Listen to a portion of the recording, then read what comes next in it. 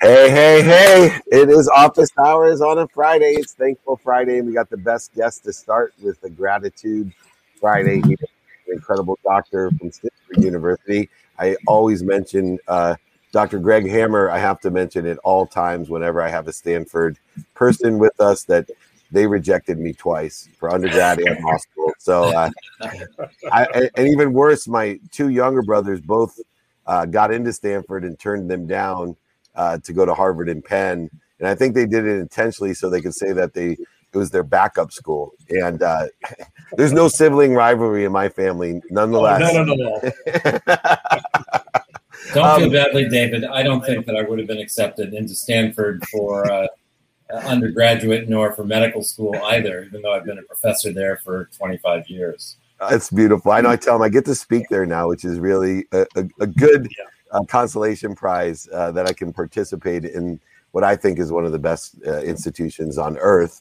But I'm so intrigued by your book. You know, initially on its surface, Gain Without Pain. You know, I'm like, well, Happiness Handbook for Healthcare Professionals. But when I understood what gain meant, it really became in alignment with my mindset and my heart set and my mission in life. And so I want to start with a question about your relationship with pain, because as my life has evolved, pain is something that I think has been a catalyst to my mindset and heart set when I created a relationship with it. And for you, how has pain evolved in your relationship with pain, and how has that impacted the gain portion of it, which I'll allow you to kind of give the acronym to everybody? Sure, David. First of all, it's great to be with you. So look forward to our conversation. GAIN is an acronym that stands for gratitude, acceptance, intention, and non-judgment. And I think those are really the four pillars of our mental and spiritual health. Much the same as sleep, exercise, and nutrition form the tripod for supporting our physical health. So I'm a longtime practitioner of something called Advaita, or popularly known as non-duality. I think basically we're all inexorably connected. We're essentially all made of the same stuff, which is called consciousness. But as far as your question, pain is a really interesting phenomenon. Pain is part of life. Life is full of joy, but also pain and suffering. There's a formula in the book, which is suffering equals pain times resistance, which is sort of a play on a physics principle. But essentially, we have pain as part of our life. Everybody's got something. Everybody has pain and suffering. And to the extent that we don't feel it at any given time personally, we can certainly look to the world for an abundance of pain and suffering. But suffering equals pain times resistance means that the pain is part of life, and it's really our resistance to it that magnifies the suffering that it causes. So if we can learn the A in GAIN, which is acceptance, and recognize again that as we all know, we need to discern between what we can change and what we cannot change. And we need to accept what we cannot change. And that certainly goes broadly for many of our experiences in life. And so that's what acceptance is all about. Let's open our arms, open our hearts to the pain and suffering, let it in, merge with it. And we find out it's not as bad as we thought in most cases. And the suffering, therefore, is minimized. So that's a quick and dirty thing about pain. And it's my relationship with pain in my life. And of course, like everybody, there's been enough of that. Yeah, Greg, I love the way that you're positioning this. And as I perused, what we were going to be talking about today, it brought up to mind, my wife's death about 12 years ago. And I came upon a book, and I knew this writer sometime before that, but I really started reading it again, Michael Singer's work. And I don't know if you're familiar with Michael Singer, The Untethered Soul and the Surrender Experiment. But the idea of acceptance, and first of all, gratitude. when I was able to move through the grief process, and I was very intentional, and this is where I'm going to go with this question: is intentionality as part of your GAIN model? I was curious about how I could not avoid the grief process, but also how could I not be captured by it, so that I was kind of held back literally. And it seemed to be that acceptance was a major part of that. It just is what it is. It is what it is. But the gratitude was really interesting as a part of that process. So moving into being grateful for what was, what is now, and what could be as a consequence of that. So that gratitude really began to unbuckle some things for me. And as I moved into the process, and this is where I want to ask this question here, I had some very specific intents in mind. And I'd be curious for you in terms of your model, what role intentionality plays in the GAIN model. Well, that's beautiful. First of all, my condolences. I lost my son about 4 years ago. And, of course, I went through the various stages of grief. But gratitude actually came to me with respect to his death as well, because he was a part of my life for 29 years. And I'm grateful for that. And we can choose whether to dwell on the negative or the positive, whether we want to dwell on the pain and suffering excessively or not is really a decision that we make. And so there's a couple of really important things about the way we're hardwired, I think, Blaine. And they are, one, we have a negativity bias. We tend to hold on to the negative and forget about the positive. And there are just so many examples of that in our life every day. And I tell some stories in the book about that. So we have a negativity bias. And the other thing we have that seems to be hardwired into our thought processes is that we're obsessed with the past and the future in ways that are maladaptive. So, for example, it's adaptive to consider the past when it comes to savoring our positive memories and learning from our mistakes. So we do have to acknowledge our mistakes, which have occurred in the past. But beyond that, our ruminations over the past really lead to shame and regret and remorse. And so with regard to a loss of a spouse or a child or another loved one, it's really a decision that we make about how to manage that. I think we do need to open our hearts and embrace it. We do need to experience the pain.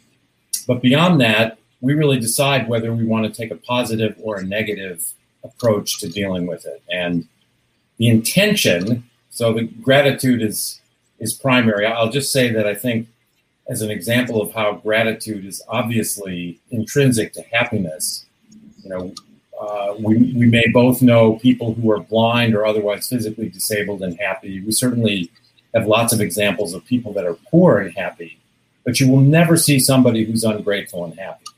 And I think that little thought experiment clearly underscores the central nature of gratitude and happiness, and that's why the G in GAIN is first. And talked about acceptance. Intention means that as we have a negativity bias and obsession with the past and the future, we can use our intention or purposefulness to be more positive and to be more present. And I love John Kabat-Zinn's definition of mindfulness, and I'm paraphrasing, it's the awareness of the present moment on purpose without judgment. So we bring our thought processes and our experience to the only moment we really ever truly experience, which is this one. And we do so intentionally. So we're not just being led around, but we're making decisions. We're taking an active role. And we do it without judgment. And that's the N in GAIN, is non-judgment. I'll give you just a quick example of the power of intention. And I know that we can all come up with lots of examples, but there's a program at Duke University called 3 Good Things. And basically, you can sign up for that program online, and you pledge to simply remember, think back on, or write down 3 good things that happened to you during the day. And through following the participants in the study with survey science, the investigators have shown that just simply thinking of 3 good things before we go to sleep helps us sleep better, and it makes us happier. So that's a choice we make. Can we do 3 good things before we go to sleep as we're turning down the bed linens or what have you? Doesn't take any time at all. Of course we can choose to do that. And that makes a huge difference in the way we experience life. So gratitude, acceptance, intention, and non-judgment. We could talk about non-judgment all night as well.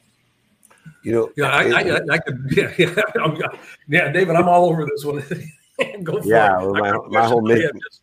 I knew we wouldn't have enough time as well because, obviously this right on point with our mission, with everything that we do and empowering people to be happy. And, I take it even to a simpler test. I know we had mentioned how I was rejected by the Ivy Leagues. I think if you just say thank you before you go to bed, you don't even have to list out 3 things. If you simply think thank you before you go to bed and when you wake up, you'll have an extraordinary exponential happiness advantage in life. And I teach people, I think the interesting thing about that, it's a lot more difficult to do that every day than we anticipate. And I have a gratitude challenge that I give, and I tell people all the time, who here thinks that they can say thank you before they go to bed and when they wake up for 30 straight days to at least establish a habit?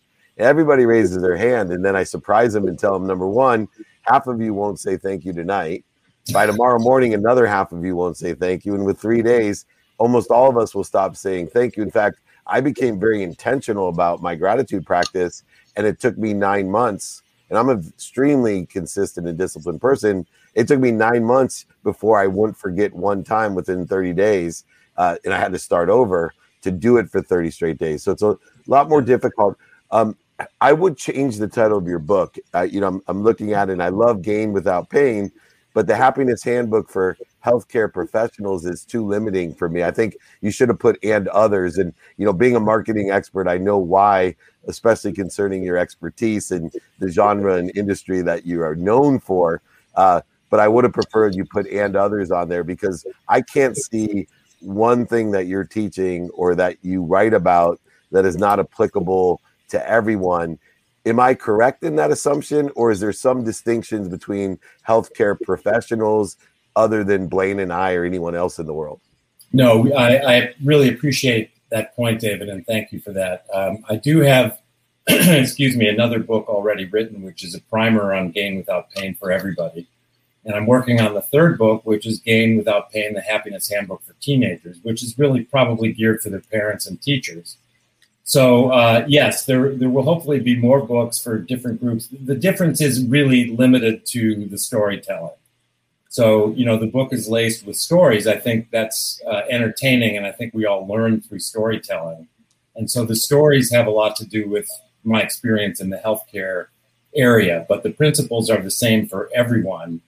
And I think even now I'm being asked to give interviews already about the Simone Biles circumstances. And again, the effect of stress on all of us is much more similar than it is disparate. So the twisties, I think, is something that we can all relate to when we think about it. But, the GAIN principles are for everyone in every circumstance. And you talk about the challenge of being grateful every evening. I would just challenge people to do a brief GAIN meditation every morning. It could be as little as 3 minutes, and I go into that in detail in the book. And then these principles of gratitude, acceptance, intention, and non-judgment are more accessible to us all the time. So we can be walking down the hallway in the hospital or at the office and remember to be grateful. And I think if we establish this habit, as you suggested, it's really so minimally time-consuming and so wonderfully beneficial to us that we can practice these elements throughout the day, and that's really my intention. That's wonderful, Dr. Hammer. That franchise model worked very well for a friend of mine in Blaine's, Jack Canfield. He did very well with the franchise model.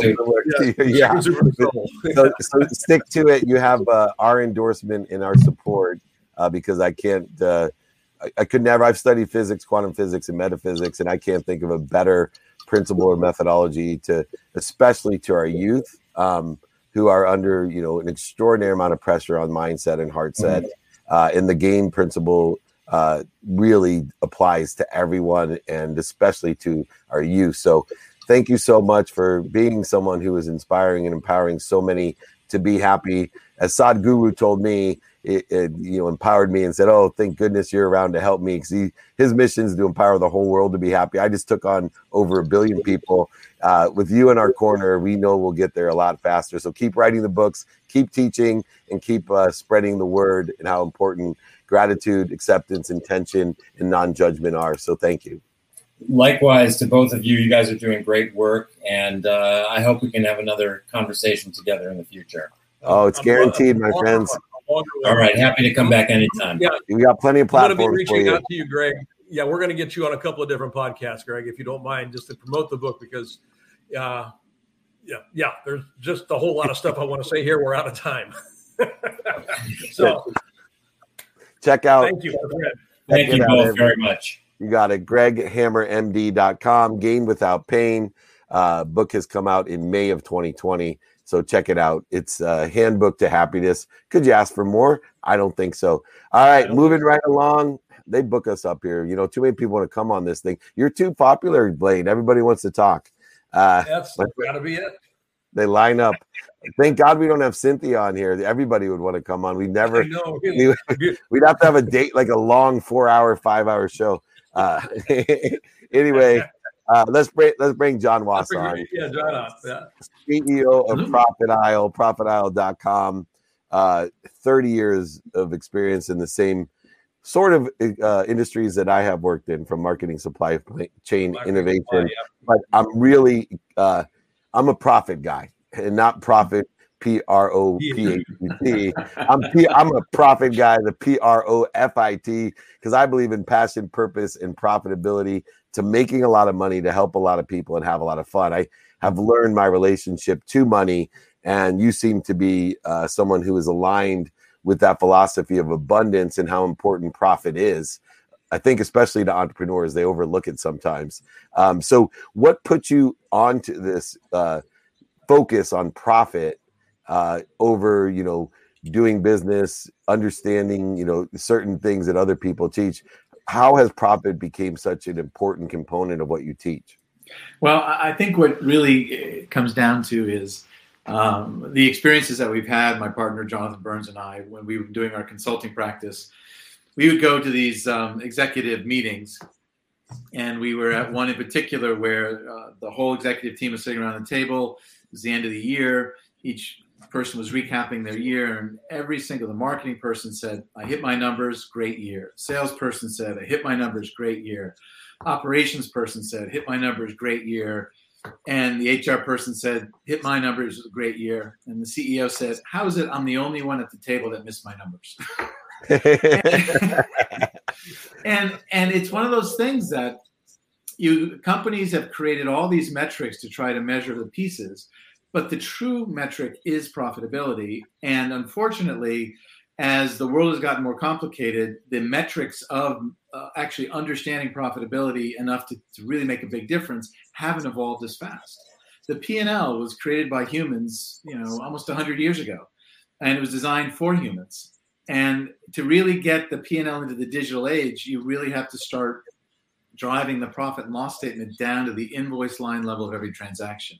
You have to see the profit being made sort of step by step by step by each individual transaction.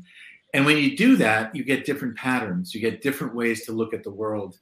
And that we think is incredibly important. We've put about over $100 billion of revenue through our model. And I can tell you for a fact that gross margin does not correlate to profit.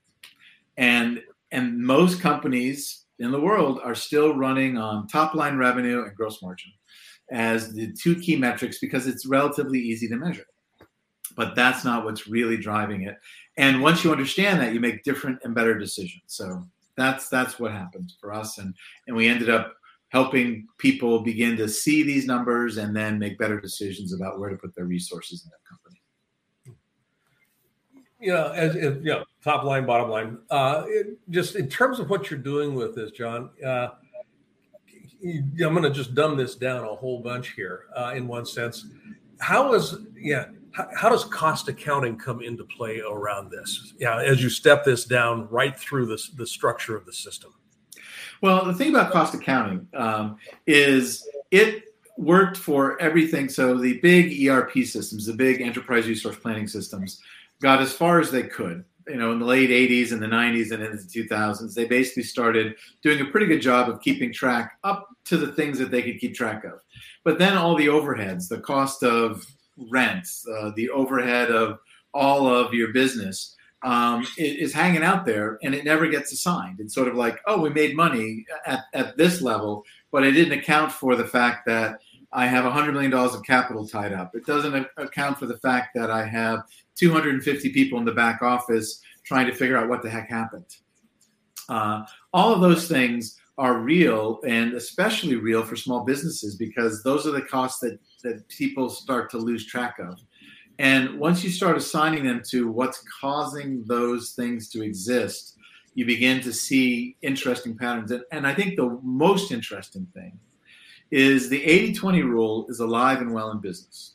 20% of your company or your customers are doing at least 80% of your profit. And what we find consistently is in our, whether it's a small company or big company, we generally find that 10 to 15% of the customers are doing 100 to 700% of the profit. And when you look at on average across the business, it looks okay. I'm getting 5%, 10% to the bottom line. But what these companies don't realize is they're working twice as hard as they need to, because they're making money over here and handing it out over here, and they can't tell. And that's the big innovation. And that's what we're working with these companies, is to get them to understand that, so that when they're getting all this cost pressure from the Amazons and these big companies trying to drop their prices and make it harder for them to compete and make it harder for them to stay in business, there are a lot of things they can do to dramatically improve their profitability, despite the fact that the prices are coming down, once they understand what's happening. And John, I do a lot of consulting like Blaine in this exact area. And, two of the factors that have changed over the years because of the speed of change is data and building a community. And so I think throwing a monkey wrench into someone who is profit oriented, I have to counterbalance that a lot of times with an assessment between the difference of expense and investment. And there's some great opportunities for those people that will be a little bit more patient for the profit by a reinvestment of that profit, as long as we can keep the key indicators that this is profit being reinvested, it's not an expense. And especially in the small businesses, I don't think that a lot of the business owners can recognize the difference between an expense and a profit investment, a reinvestment of profit. And it's essential today, because a lot of multi-million-dollar companies can be built in billion-dollar companies, patiently building a database of contacts or a community that they can sell multiple products for a lifetime to, by having that emotional attachment and loyalty that can be created today at an extraordinary reach because of especially social media and e-commerce. How have you been able to take your profit model and put it within the context of profit for investment, not expense? That's a really great question. And the answer is we really sort of go against the sort of, all customers are great. We basically say that, there are certain customers that you want to invest more in. One of the things we see consistently is where companies are making their most money, they're generally not paying attention. The squeaky, management has been taught over the years that find the problem, solve the problem, find the problem, solve the problem. That process takes the resources away from where everything's going really well. And one of the reasons that we've been so successful working with our clients is that the number one recommendation we have is, once you find out where you're profitable, spend more time with those customers. Find out what else you can do for them. Find out what they like, what they don't like, because that's where you're going to get the insights to grow your business. We find people are so distracted by the next thing over the transom. I heard another customer just talk to me, and that customer may have shown up for one transaction, and it distracted half the sales people, whereas their most important customer is very patiently saying, could you help me with this issue? And no one is prioritizing where to pay attention. So what we say is, yes, you definitely want to make strategic decisions, but know, and it's exactly what you just said, Dave. It's like know where you're investing and know where you're wasting your time. Mm-hmm. And that's the distinction that we make, because there's a big difference between investing in future growth or just being distracted by the next issue that came over the transom that made it to your desk. That's the discipline that is built into what you're doing at Profit Isle. I mean, the aphorism of energy will follow attention, and what you're essentially doing is you're saying here's a systematic way of actually funneling attention in a business appropriate way, so that the energetic is going where it needs to go. And energetic takes a whole lot of forms here. The investments, strategies, and everything else. So you're absolutely right. We end up, I think you really hit the nail on the head there, because I tell people that half of change management is just saying, look in this direction. Yeah. Just look. Yep. And the change will follow. It's amazing. It happens. And to that point, obviously, in the consumer-centric side of being able to identify revenue, easy revenue, maximizing revenue from the best and biggest revenue, I think there's also an analysis that you guys do internally, because the same philosophy holds true with employees, managers, and executives, that 80-20 rule. A lot of times we start realizing, hey, this employee is taking up 80% of my time and they're not worth it. And so what type of analysis or advice do you give on the internal spectrum of that type of waste? Well, what we generally, our whole approach is first find your strengths and teach against those strengths. So when it comes to people, we spend a lot of time with the sales organization, and we find that 80% of the salespeople aren't performing relative to the 20%. And we don't say, go get rid of those people. We basically say, go to your best salespeople and get them to talk to the organization. Go to them and say, tell them how you're successful. Tell them why you're successful. Lead by example. The joke we always make is, when you do change management, if you turn around and say, hey, we hired these really smart guys out of MIT, they're going to come in and tell you how to do your job. It's sort of like, you're back in the chair. It's like these turkeys are coming in. And what we do is we go in and say, Ralph, Martha, we just want to say you are doing an incredible job. Can you tell everyone how you're doing it? Because we've identified that they're driving a huge percentage of the profit. We don't know exactly what they're doing, but they do. And we basically go to the management and say, that's who you want up in front of your sales organization saying, this is what I do to make the business move forward. And that leads the way. And that's one of the things that we do time and again is management, when they look at what we call coral reefs, these big loss areas, whether it's people or products or customers, their first reaction is to go solve that problem. And we go, time out. Your first job is to go talk to your islands of profit. Go talk to the profit peaks where you're making all your money and shift your resources there. Because I can guarantee at 95% confidence, you're under-resourced where you're making money. You haven't either paid attention to your people that are making all the money, haven't paid attention to your customers, your suppliers, and the products that are making all the money. Do that first. And you're going to be amazed at how much more money you make, and then solve your problem. Because problems are hard to solve. Yeah. Amazing. Energy will follow attention. What's the last question here, John? What, you've done this both with Profit Isle and before that, Wavemark, with some really big companies, understanding the global logistics sides of things and, basically the entire flow of business. What are some of the common sense things that you find still surprising when you come into an organization? And I find that, I know Blaine has shared stories with me of, some pretty world famous executives that we work with. And sometimes I'm dumbfounded by what I see or what I'm told. What are some of, don't use names, but some of the things that just are like, are you kidding me? Like, how could this actually be happening? You're a CEO of $1 billion company. How is this actually happening? I'll tell you my favorite story because it's just funny. I like funny. So we're working with a multi-billion-dollar distributor of alcoholic beverages, one of the big ones in the country. And, we found that the difference in profitability in their biggest accounts was the frequency of delivery. So, delivering 5 times a day, 5 times a week, 3 times a week, blah, blah, blah. And what we found was that the accounts that were roughly the same size, but some were losing a tremendous amount of money and some were making a lot. And we went to the executive suite and said, can you explain why these accounts that look almost identical have really different patterns? And they go, we have no clue. Talk to the salespeople. It's their job. So we go talk to the salespeople. And, I ended up having, coffee with this guy, and he finally told me what was going on. Long story short, the CEO was worried that the salespeople were golfing on Fridays.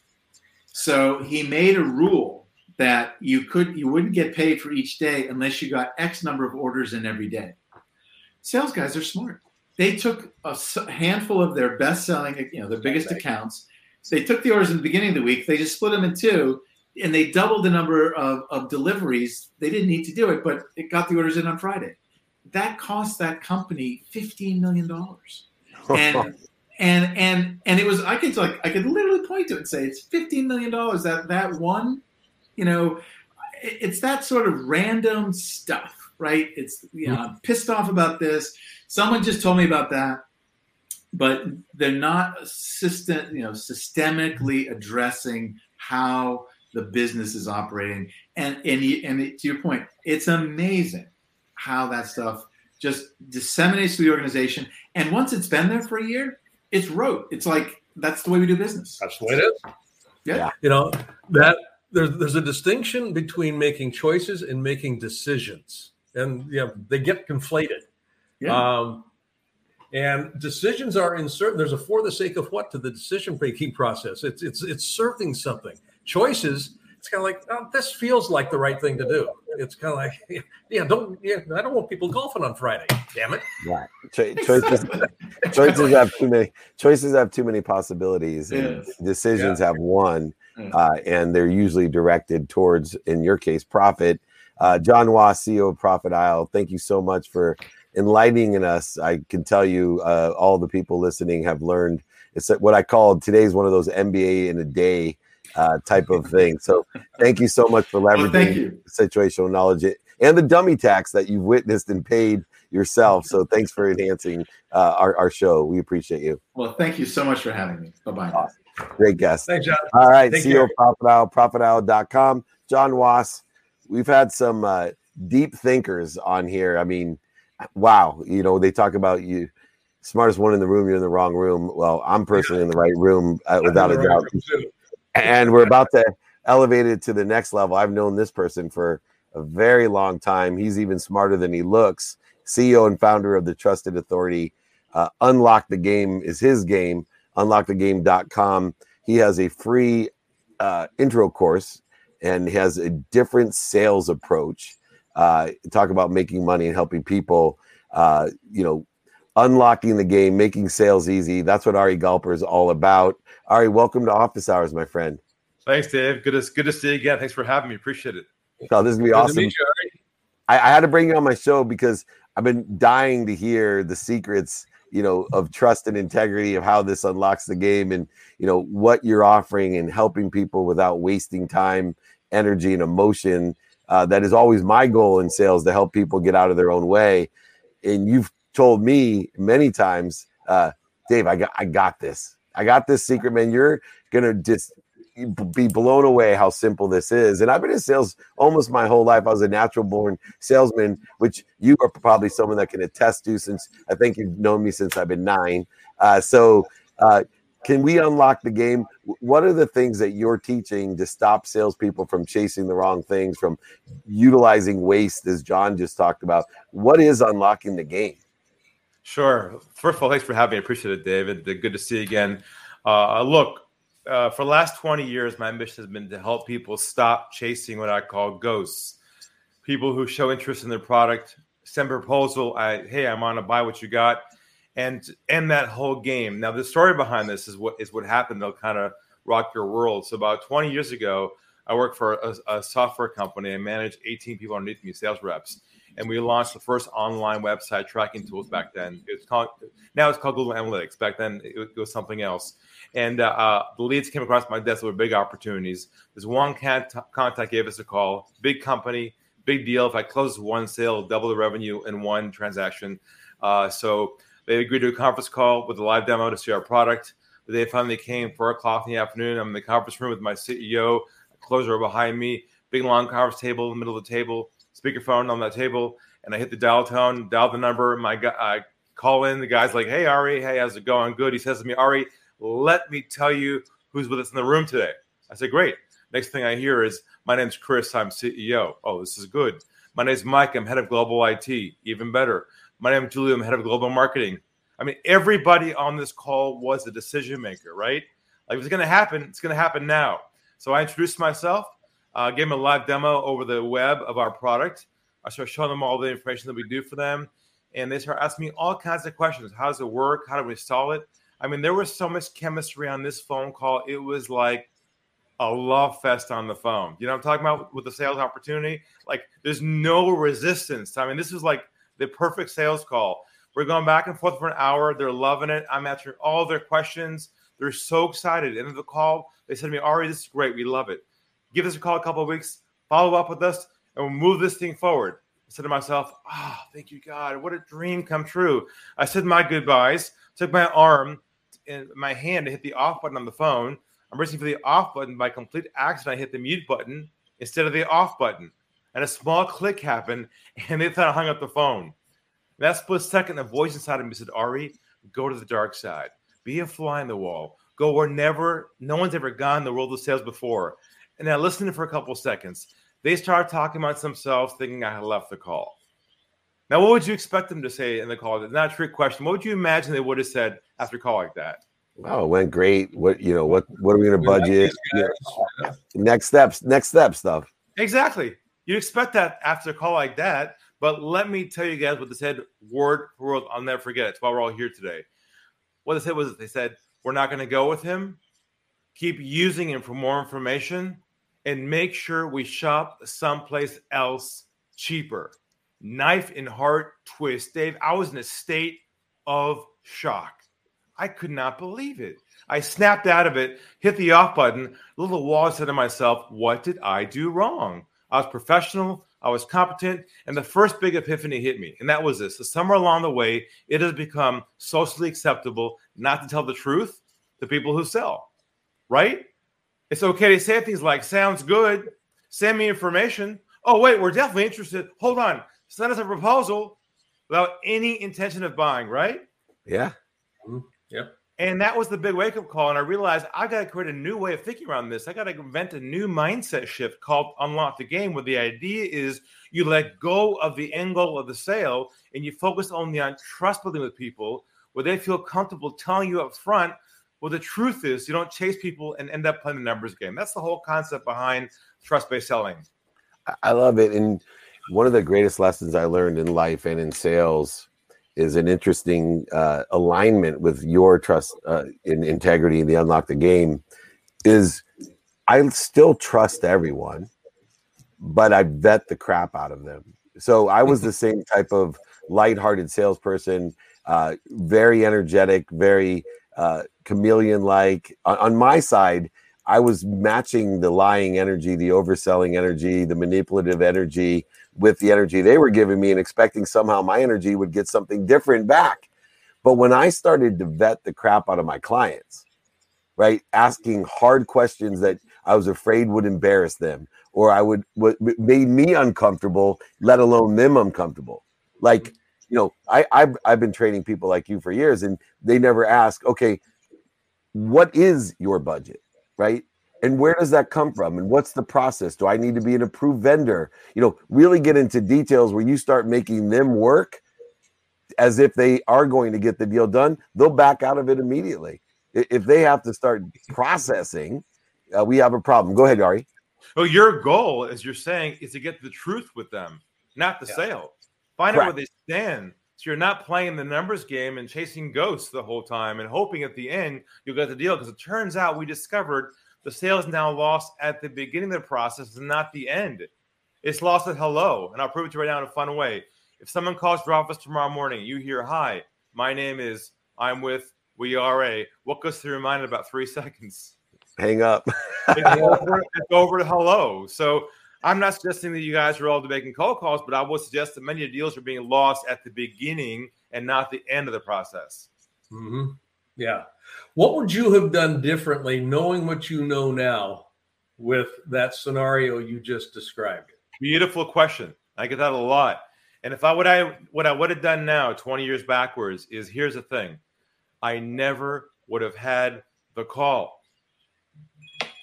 Yeah. Because I would have figured out in the first call with the guy the truth of where he stood. Yeah. No, you would have wasted your hour. And never would have showed up because I would have known the agenda, the plan. I'll give you a quick story. This goes real tight to this scenario. I had a call recently, came to my office, got through my team, got to me, unscheduled call. I picked up the phone. I heard Mr. Galper. I said, yeah. My name is John Johnson. Changed the name of the guy. I'm with XYZ company, big company. And we're looking to bring someone to change our whole sales culture. We're looking at you and two other people. We'd like to know, first of all, why should we go with you? Why are you the best? And give me your best sales pitch. He says this to me on an inbound call. Yeah. So he's in the game. He's playing the game, and I'm not in the game. I'm unlocking it. So I took a deep breath. I relaxed, and I said to him, well, isn't that interesting?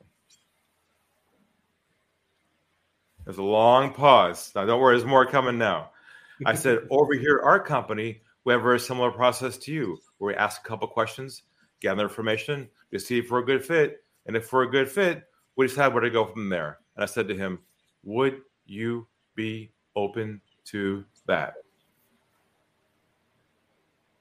That's all I said to him on the phone. Next thing I heard on the phone, dead silence, not a word. And then he just breathed the crawl. He's relaxed, like he became himself again. He lowers his voice and he says to me, okay, what kind of questions do you have for me? Next thing I discover, 1, he's not a decision maker. 2, he has no budget. And 3, he's just curious as to what I do.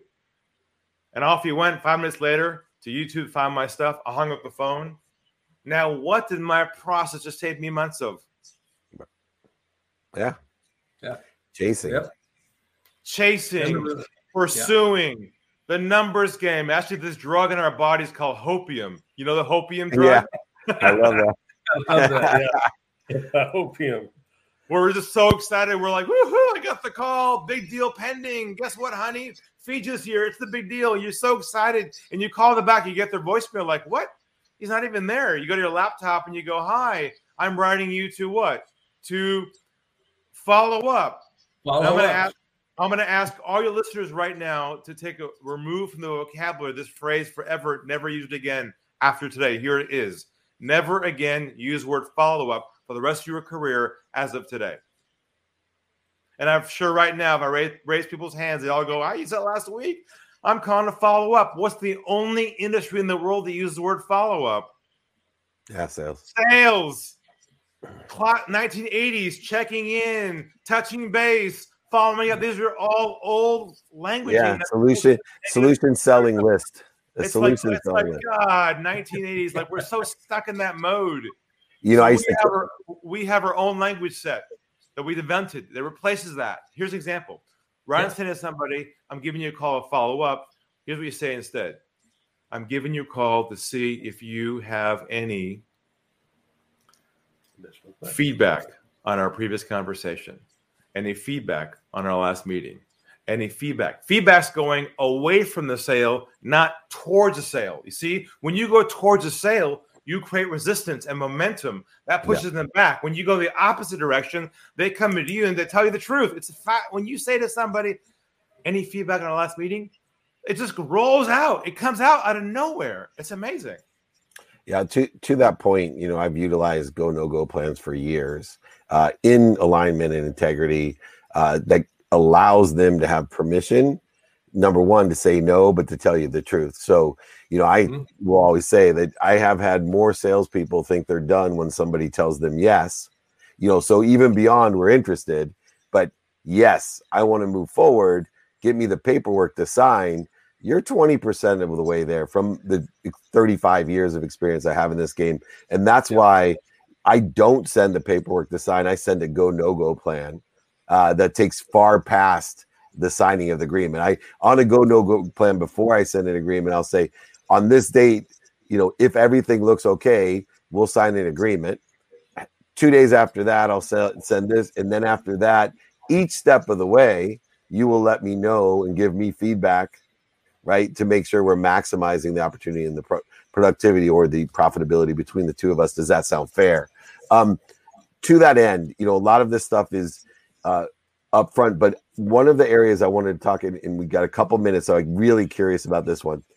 One of the new nuances of mine is that I don't look for specific avatars anymore because of the reach that I have and everyone has via social media. We don't have a brick and mortar store with 300,000 people. I don't have a billboard anymore. I have access to about 8 billion people or so. But one of the areas that I see statistical success is all I do is look for people with open minds in the stimulating interest part of prospecting. Open minds and figure out, are they a sponsor? Meaning, do you know anyone that can help me? Or a power sponsor? You yourself can help me, and you know someone. But the critical mathematical distinction has created exponential success for me is I have learned to get people to call me back. See, it's one thing that you know how to do that when you're on the phone, but how do you teach people? Because 80% of the people will not email you back, call you back, DM you back, get back to you, because people don't know or practice getting people to call you back. What do you utilize in the integrity state of trust on unlocking the game to increase your statistical success, because more people have conversations with you because you get them to call you, email you, or DM you back? So the way you build trust with people for them to jump your direction is by focusing in on their problem and not the solution.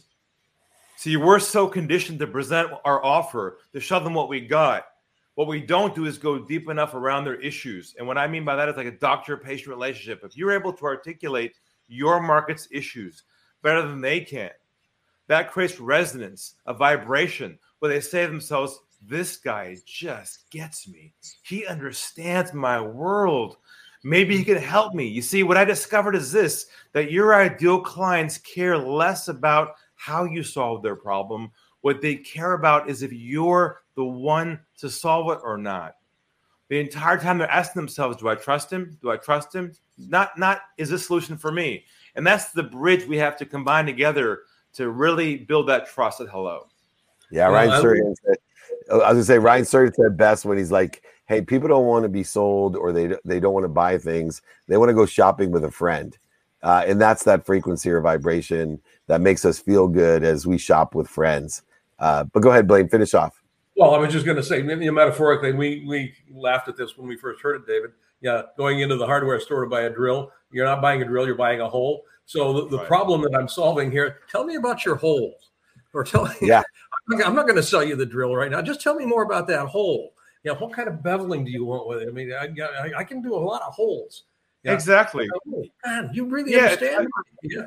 Exactly. Like a doctor diagnoses. He doesn't pitch the medicine. He diagnoses first. What do we do in sales? We say, hey, look what we got. It's great. It'll help you. I promise it'll help you.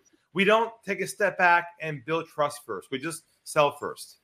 Yeah. And I'm going to have you back because I want to talk about the other side of a sale, which is, my methodology of, articulating a quantitative value to exceed what we're asking for. It's another mismeasure. People think because they know in their heart and in their mind and in their practice, because they do it all day, that it's inherent in the prospect or the consumer that, hey, they must know the articulated value, but you actually have to be capable of articulating the value, like you said, at a frequency of what they hear to exceed what you're asking for, which is the mathematical success of any great sale. Ari, thank you so much. We'll have you back, my friend. Unlockthegame.com, expert, founder of Trusted Authority, Unlock the Game. Dear friend of mine, I consider him family. So you are on the legendary Hall of Fame of our neighborhood. It's amazing. We lived doors down as children, and here we are with our mentor, Blaine Bartlett. So thanks for joining us. Awesome. Thanks, guys. Great job, man. We're talking to you again. I used to carpool with him. Tell me about this. That's how long I've known him, his sister and I and him to Hebrew school and Hebrew high school. And, it's so much fun to see someone all grown up and always extremely intelligent. And obviously growing up in San Diego, successful in the software business, and his company became Google Analytics. He drove that sales for us. He knows his stuff. And it's funny though, we both have such shared vibration frequency and ideas. He lives down under in Australia now, and yet here we are. We probably have been friends for 48 years or so, not to age us. Pretty cool. Anyway, what a great day. One after another. Yeah, and as always, I love to get the learn.blainebartlett.com/LMM, the Mindset Mastermind takeaway. What you're thinking is a great takeaway for today. Well, I'm just real quick on the mastermind. I'm going to be launching the new mastermind program. The 16th? No, the 9th. So check it out, guys. Monday the 9th of August. Yeah. Monday the 9th of August. Monday the 9th of August. We're going to be launching a new setup on this. We got a virtual reality platform that's part of it. I mean, it's we got some very good stuff that we're putting into this thing. Blaine, as my brand has grown so much, people ask me who's my mentor, and it makes me so proud that I always tell them Blaine Bartlett. And if you're not the way you have shifted my mindset and heart set in my life, especially with time and how to utilize time and intertwine time, and your mentoring to me and friendship is in relationships, just have exponentially grown. And I just say that because I want people to know that this is a lifetime opportunity to get to work with you. I was already on my way when we met and in my transformation, but boy, you were a rocket fuel in my life to success. And if you want rocket fuel, the Mindset Mastermind is where you want to go. So check it out. August 9th, Monday. Go ahead, go to learn.blainebartlett.com/LMM. All right. Now I've earned my takeaway. You have. Thank you. Thank you very much. I wasn't anticipating that, and I appreciate it very much and very greatly. Of course. Speaking of time real quick here, I've got a conversation that we're going to have about space, time, and gravity. Nice. I got something for you on that I think you're going to find really fascinating in terms of how it actually. Maybe we can do it on the show. We can have the conversation as a instead of a guest, you and I can take 15, 20 minutes and have that conversation. I'd love to, because it's a hoot. I mean, I've been playing with this and it's just kind of. I can't. I love it, man. Law of gravity, love, Goya, and the law of attraction are all interrelated to those things. So I'd love to have Matt make a note of that so we can do a show, Blaine and I, on time, space, and gravity. Awesome. All right, takeaway for the day. Takeaway today. I loved where Ari was coming from around the whole. Again, it's relationship for me. It always comes down to relationship, but the distinction between making choices and making a decision. So the decision to not go for the sale, the decision to develop the relationship and the understanding of what's going on here, the decision to start with gratitude, in the face of loss or in the face of stress. Decision is focused around for the sake of what? And this is something that I think people miss over and over and over again is, it really is not so much ready, fire, aim. It's fire, ready, aim. And it's just kind of like, stop it. For the sake of what are you doing things in your life? Because that sets up your future. It literally does. It sets up your future. So my hats off to all three of our guests today. They were just extraordinary in their own way in kind of illustrating that point. Yeah, for me. I love that. And for me, the takeaway, and it really resonated personally with me. Where do you spend your time? Mm-hmm. Right. And so, Dr. Greg Hammer, talked about where are you going to spend your time, in gratitude or in grief, in pain, or suffering? Where are you going to spend your time? And then I thought John was genius on the economic sense. Are you spending your time, right, with the clients that deserve to be spent time with? profitable ones, or employees that can teach and empower others with the mechanisms that made them successful? Where are you spending your time? And then in sales, right? Where are you spending? Are you spending it chasing ghosts? Or have you done the work to find out, hey, this is where I should spend my time? And what it related to me is, an inherent quantum problem or challenge that I have personally and that I coach about all the time is, having the chutzpah to not spend time with people that are bleeding me or people that aren't feeding me. And, it's not just sales. It's not just gratitude. It's not just profit. It stems to, are you going to waste your time chasing somebody's approval that you may not even like, or somebody's opinion that you may not even care about? I remember my wife, I was at the dinner table with, Miles wasn't born yet, who's my son, for those that don't know, 3 young daughters, and adore my kids and my wife. And the phone rang and I walked away during dinner, and I was away for 35 minutes. When I came back, everybody was done, right? And my wife was cleaning up. I moved it to the counter from the table, the food, and she looks over at me and Julie said, why do you care more about people that you don't even know, or you barely know, or you barely care about, and you tell me that you care about us? Where are you spending your time?